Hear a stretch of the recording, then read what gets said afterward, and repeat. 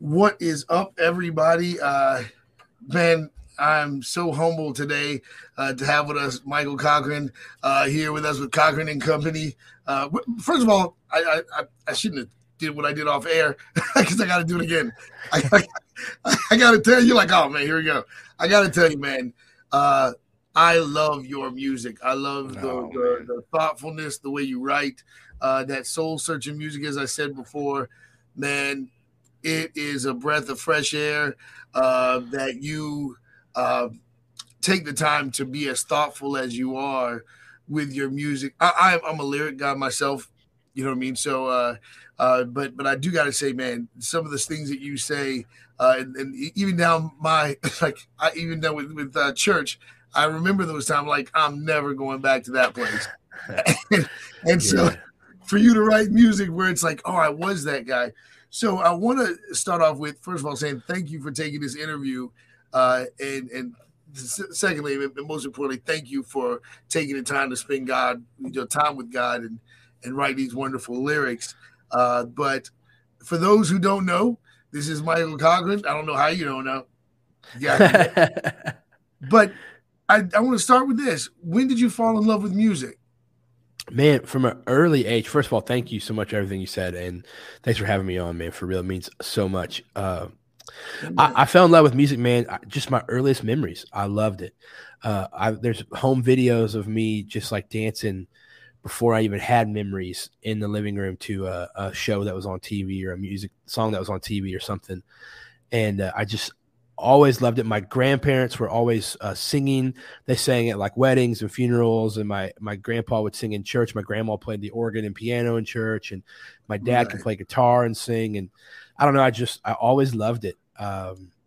Took piano lessons as a kid, played drums, and did musicals in high school and stuff. It was just like always kind of my thing. I never was super athletic, so music was my thing. Well, I can tell that you play with your heart. Do you have a weapon of choice? Is it guitar? Is it piano? Is there one you stay away from? Well, piano is definitely my comfort zone. I took lessons as a kid, and then when I began to really take music more seriously in high school, I just cut my teeth watching Billy Joel YouTube videos. And just man, I would just like play and pause, rewind, play, pause, rewind, and figure out how he was playing what he was playing. Yeah, no, Billy Joel, I get it. Now, I do got to ask you this because, I think sometimes we'll focus on, trying to sound like someone else and this and that. Where did your musical influence come from? Yeah, definitely Billy Joel. Okay, gotcha. Love him. Really a melting pot. My dad was always playing like the Eagles when I was growing up, and classics, man. Yeah, just Jackson Brown and 70s singer-songwriter stuff. My mom was like feeding me a steady diet of anything from, 80s soft rock ballads to Stephen Curtis Chapman to all kinds of stuff. And my grandparents were like big Southern gospel fans. So the Gaither homecoming videos. Absolutely. So, I mean, it just kind of all. And then I discovered this band, this vocal group when I was a kid called NSYNC. And I loved them, man. And I loved Boys to Men. And so all of that soul and the gospel and the classic rock, everything kind of just converged together, man. And it makes so much sense now. Because I was gonna say, like, I'm like, man, you really capture it all comes out, just the thoughtfulness, the way you write, and I'm like, man, this guy gets it. You really do get it. You really do nail that. So, and one of the things is that I can tell it definitely influenced how you write. Is that true? Like that you realize that conveying that message and getting these lyrics across were absolutely important because you are a profound writer. Man, thank you so much. I'm all about the lyrics. I love it, and I think my favorite songs were so lyric driven. I love Michael Jackson. I love all that stuff where it's more about the vibe and the feeling that you get. But I listen to my favorite song. Probably of all time is New York State of Mind, Billy Joel. Yeah. And it's about what he's saying and how the lyrics make you think and feel. And I wanted to convey that. And I was like, man, if I can write, about what's important to me and my faith in a way that just really grabs people and takes them on kind of a visual journey too. I definitely wanted to go that route. Yeah, yeah. Now you're going to be on the Hits Deep tour. Yeah, man, we You're are. on it. You guys are rocking and rolling already. How's Yeah, that we're one going? weekend down. Yeah, one weekend in. It's really going well. We've got 4 shows under our belt, so I think we've knocked a lot of the rust off, so to speak. And I mean, it's going really good. The crowds have been great. People, my favorite thing is seeing the look on people's faces throughout the night. Just they're so excited and they just look so hopeful and so joyful. And, for a couple hours, they get to just forget about whatever else is going on and just remember that God is good. Yeah, and I got to tell you, man, again, those lyrics and your ability to make music that does do that. You bring people to a place of peace and a place of, and it's so funny because I can tell that every line and every time you when you're writing, I can, and the vibe that you do create, that's what it does. It makes me want to say, let me prioritize my relationship with God and make sure that I'm putting God first, not what I'm fearing, not what I'm afraid of, not any of that. And Running Home, you kind of discuss that a little bit. What is Running Home about? Man, Running Home is really kind of chapter 2 of my story from first album to this album. And the title track especially is it's a revisit of the prodigal son story. I mean, a lot of us are familiar with that story. For me, I really spent so much time worried about returning to the Lord and, after some of the mess that I've walked through, and, as if God was just waiting in anger and in punishment. And, the prodigal son story ends with the son coming back home. The father sees him, runs to greet him. And I think I was just so afraid that the father was going to greet me with a whip and beat me and punish me for being gone. And that's not how the story goes. The father runs to the son, throws a robe around his back, a ring on his finger, and a kiss on his cheek, and celebrates his return. Mm-hmm. And man, that's the welcome home that I received, and that's the welcome home that's waiting for all of us whether we've been wayward for years or just have some things we need to repent of. It's a beautiful thing. Yeah. So check this out. I feel like sometimes that we put ourselves on God, right? Like because we know what we deserve. I think that's what it is. It's like you know what I mean? Because we know. Like I tell people all the time, like, listen, I know 20 minutes before I'm getting ready to flip out that I'm going to do something stupid. I know, like, it's not like sin takes me off guard. Like I know when it's coming, right? And it's like I had 30 minutes to pray, put on scripture. I didn't, like so then I go, oh man, when it comes down to consequences, I do kind of expect God to be like, I'm done with you, or I'm disappointed, and for you, just like you said. But one of the things that gets me about the prodigal son is when he came to himself. When he came to himself, he says that he came to himself. He said, "Man, I know I could go back in my father's house." When he realized, it's not just so much about him, but when he came to himself, he really thought who his father was. And I think sometimes we keep thinking that God's going to treat us the way we deserve to be treated. Yeah, man. And that's brave of you to even, let me ask you this, because I'm so glad you said that about the prodigal son.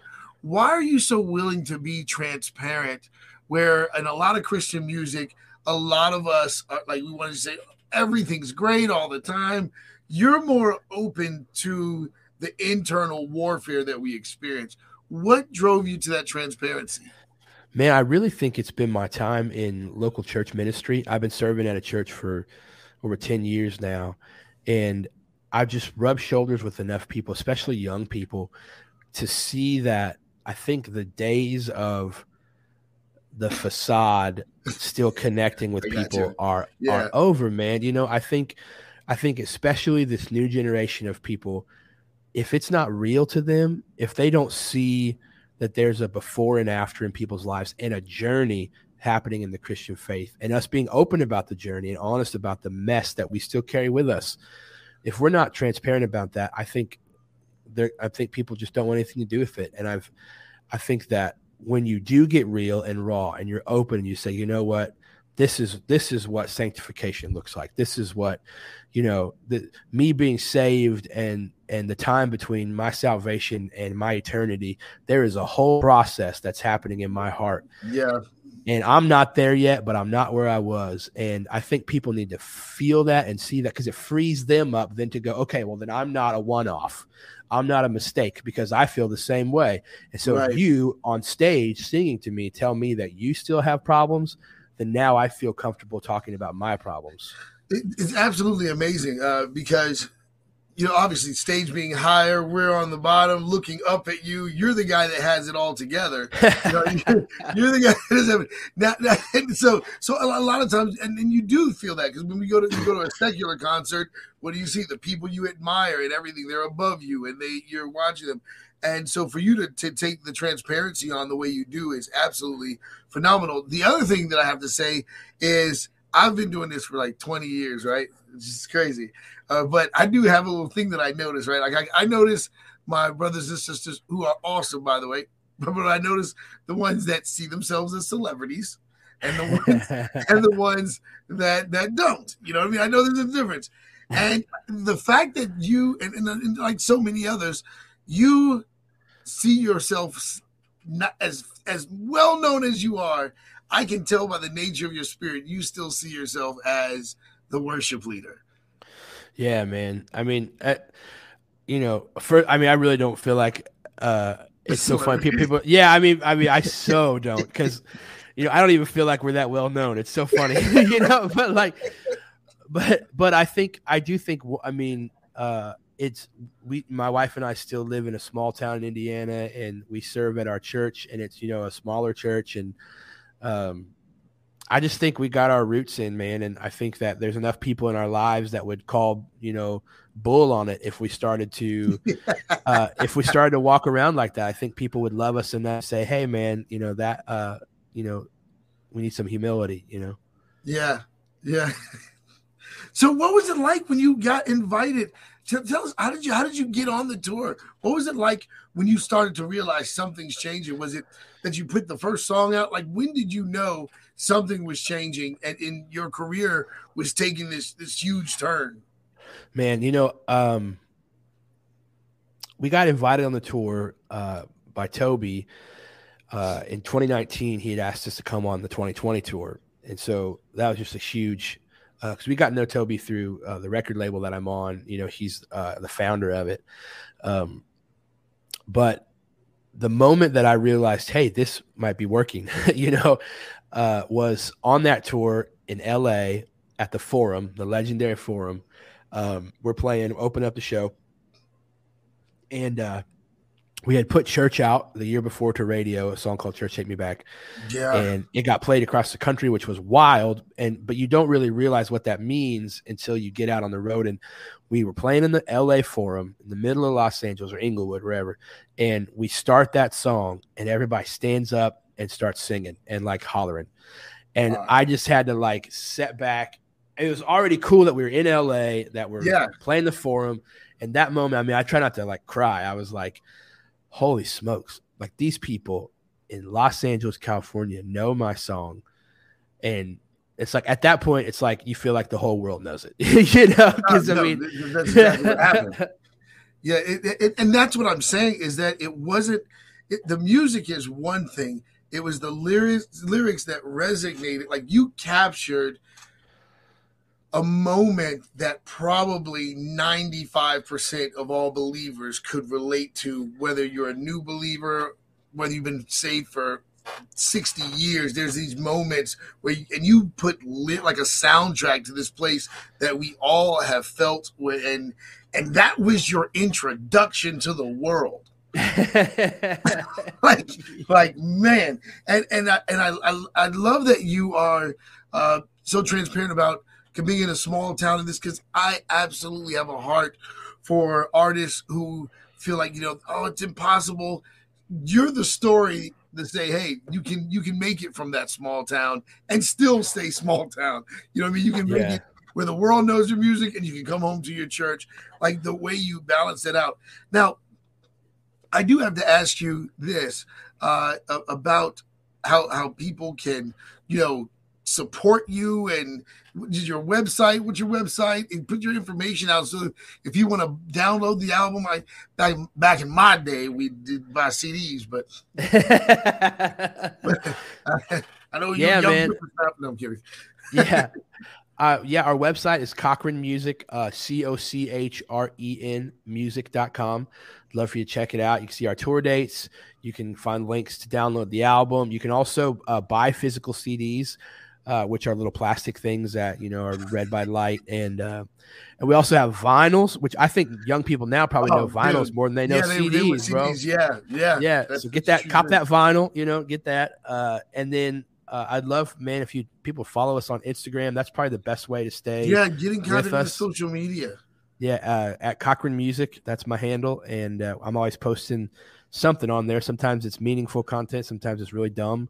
So just come along for the ride. No, I wasn't kicking you off. I don't know how much time you got to go if you got to go, but I know you've been doing this all day. You're like, come on, man, hurry up. No, man. All right, so check this out. Check this out. I know that there's pressure that comes with touring and things like that.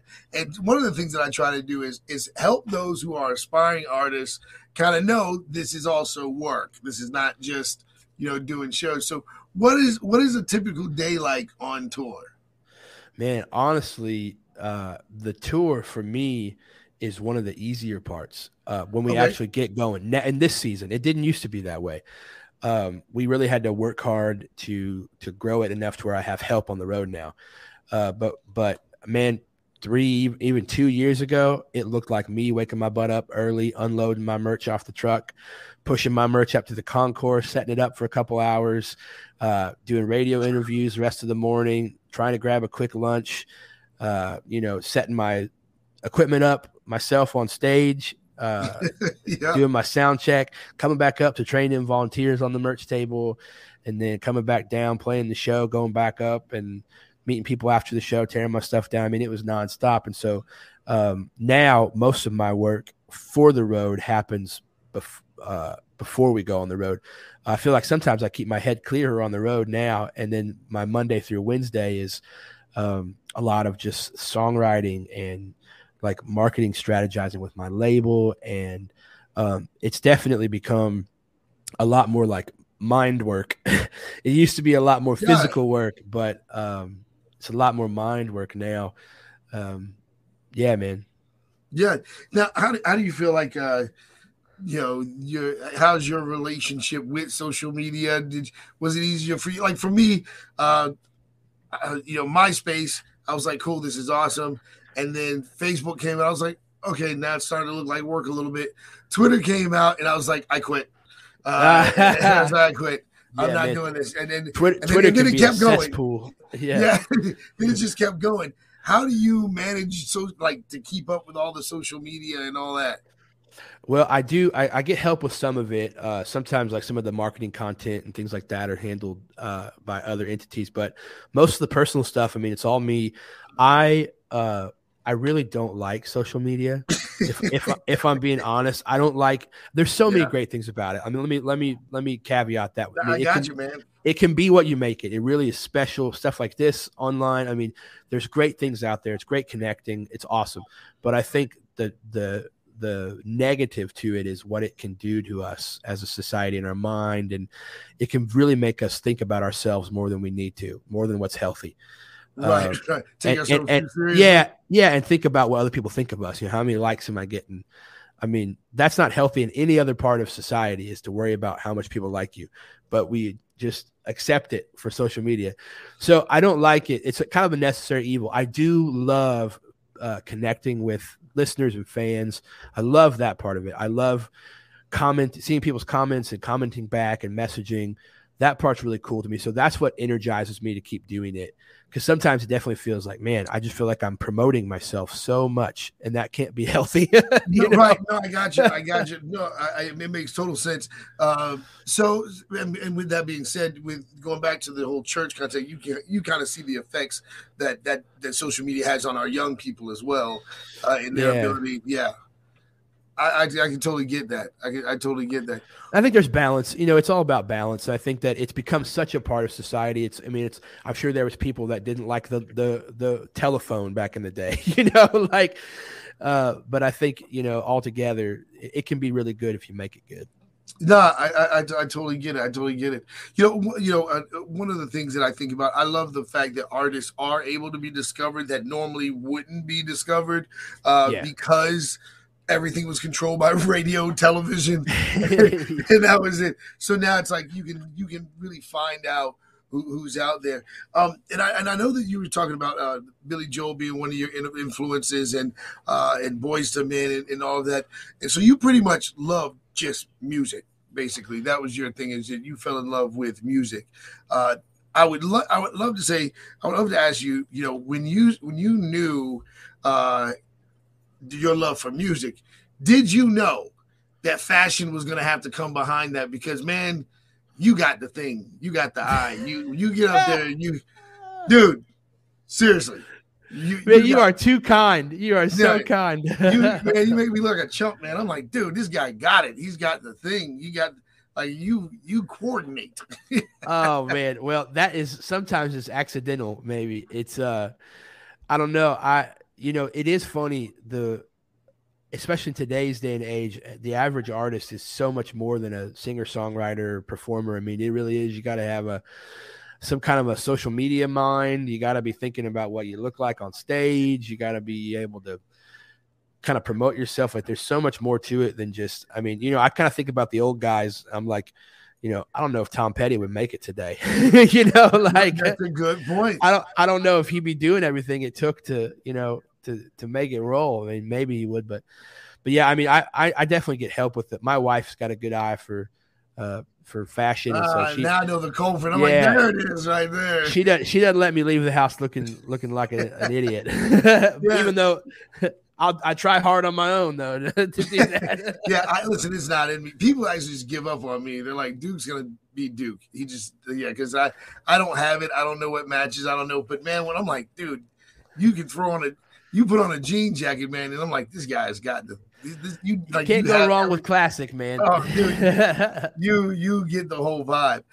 So I do have to ask that there's a very bluesy feel to your music. Was that a part of your growing up too? The blues, did that have any? I'm just saying, I really feel that vibe. I definitely loved Ray Charles as a kid.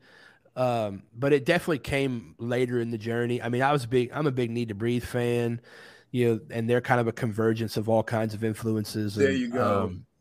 I played my first band that I put together was like a cover band, and we played kind of the bars and corporate gigs and all kinds of stuff. So like 4-hour sets of everything, and a lot of blues. And I got really into like Stevie Ray Vaughan at one point in time. And I love music so much, so I'm always going from one thing to another. Yeah. No, I get it, man. I get it. Well, listen, I know that. Listen, I can talk to you all day. I got so many questions. I can talk to you all day. And I do want. I always have to ask this for those who want to be up and coming artists, and who they always tell me to ask certain questions. And one of the questions I was kind of told to ask is like, how do you not lose your fire when you have to do like a routine set?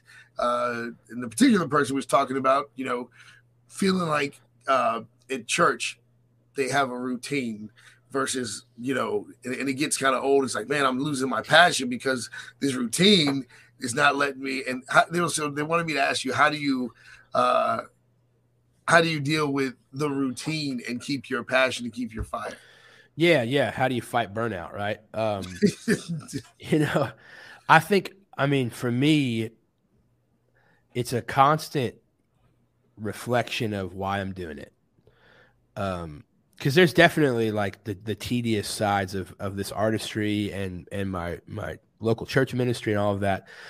And I think when I start looking at it for any other reason than a calling, and when I start viewing it outside of the love that I have for it, it can start to be daunting and it can start to feel really rote. But when I remember why I'm doing it, and for me, one thing that helps me a lot is seeing emails and messages from people like, hey, your show last night really did this for me. Or I heard your Yeah. song on the radio and it really did this for me. And it's like, it's a reminder of, okay, all right, it's not about the money. It's not about how bad we did at merch the night before or whatever it is, you know, all the negatives that make you feel kind of jaded over time. It's about those connections and what you're doing matters so much. And for people at the local church level, you know, it's like so many people poured into me in my churches growing up, Yeah. and they had no idea how they were affecting me. And they probably were so disheartened in their ministry at different times in their life. And I think it would have been helpful for them and for anybody to realize God is working even when it feels routine, even when it feels mundane. When you're in ministry, God's doing something eternal, and it may not always feel like it's special, but it is.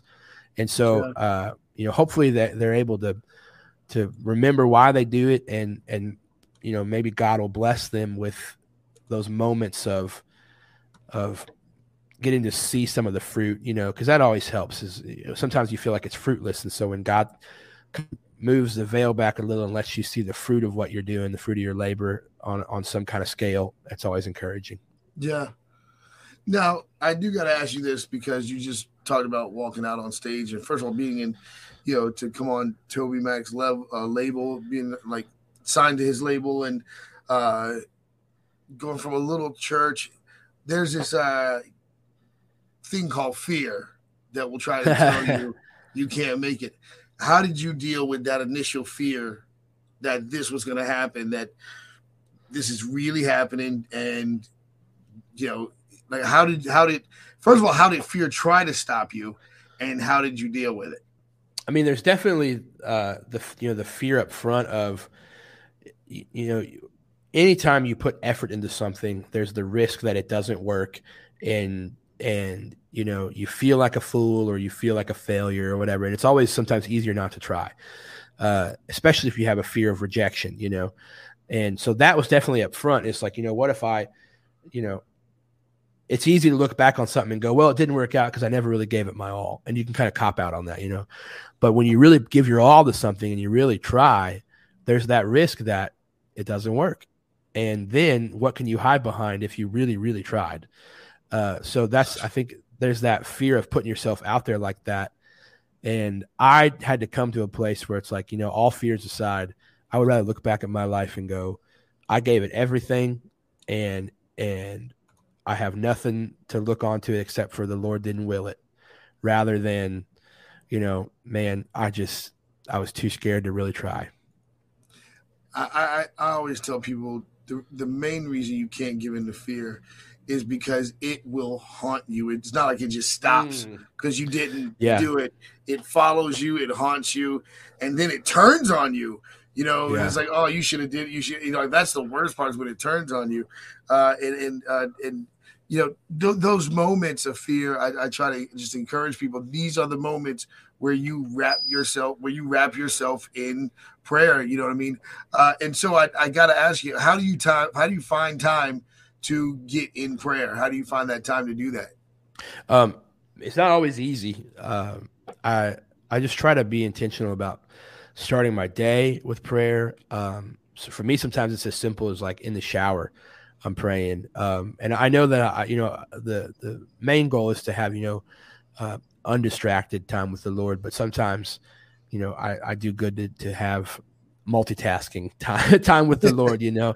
I pray when I'm driving a lot of times. Sometimes it's like, Lord, help me not to, you know, open my car door into this person next to me or something, you know. But like, you know, I just try to make little moments. And I really, the past probably 4 or 5 years, I've been trying to be intentional about having like a ongoing conversation with the Lord throughout the day, rather than just simply, you know, time here, time there. I feel like if I kind of keep him on the line, so to speak, and don't hang up, you know, then it's easier when I think of things just like, and also, God, would you help me with this or this person here, rather than thinking it has to be some ceremonial, you know, I dial in and I, you know, have this, this. I mean, nothing against the prayer closet. I think those are special times, special things, but it may not be realistic for everybody. No, I think that is going back to what you said about this particular generation is hungry on a different level where they want God a part of their reality. It's almost like if we're gonna do it, let's do it. Yeah. Yeah, for Yeah, sure. I think they've become disenfranchised with so many things around them because I think that they're just such a exposed generation to so many things so young. They've been through so much already. They can just smell when things are not genuine, and I think it's important to model a genuine faith for everyone. Yeah. And like I said, I know you got to go, but I want to let you know, man, that we are here for you at Current FM. If you ever need us for anything, man, we got your back. Thank you so much for everything that you do. You are absolutely amazing. And I got to tell you something, man. Every time I watch you, watch one of your videos and watch you sing, and it's almost like you're singing it for the first time. And I thank you for being so sensitive, not just to the Spirit of God, but to other people. Like, hey, they may let me give it my all because they may not have heard it. They may have not. No. So I thank you for being so genuine, and you just got such a great spirit, man. So you got a family here at WJLZ Current FM, and just make sure you know. And when I say that, I actually mean that. I'm not just another DJ. I'm like, we really do love your music. We really do love you. And I'm going to put up the dates for the tour again. Hold on. You got the wrong date. So here's the dates for the tour. So when you're in, they'll be here in the Hampton Roads area in Norfolk, Virginia at the Chartway Arena on February 26th. Is this your first time here? Yeah, man. I don't think I've played Norfolk before. Oh man, it's gonna be awesome. So this is gonna be great. This is gonna be awesome.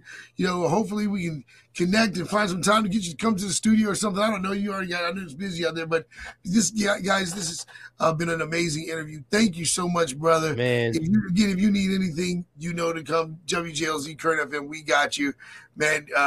And I tell you what, you guys, you got his website. It's CochernMusic.com. Keep updated because I'm pretty sure you're in the studio working on new stuff all the time. Yeah. I do have to ask you one more question before we go. Just one more. Like, how critical are you before you release this song? Because you seem like the type. Like how much do I scrutinize over it? You mean? Yeah. Yeah, I definitely do, man. I mean, for this record, I wrote probably 50 songs, and we had a whole batch of songs we felt good about, and then I was like, you know what? No, throw them out. We're going to write more. we're going to write different ones. Yeah, dude. I totally knew that. Like, this is a hit. This is it. We're going to do it. It's like, nah. Yeah, I knew you were that keep guy. mining. You got to keep mining until you get to the goal, man. Gotcha, man. All right, well, everybody. Man, thank you so much. Yeah, man. You've been a blessing. This is CochernMusic.com. Hits deep. Make sure you check out the tour on his website. Make sure you come to the tour February 26th, Chartway Arena. You're here with Michael Cochern. I'm Duke White, WJLZ Current FM. Thanks to our sponsor, Savior Connect. God bless you guys.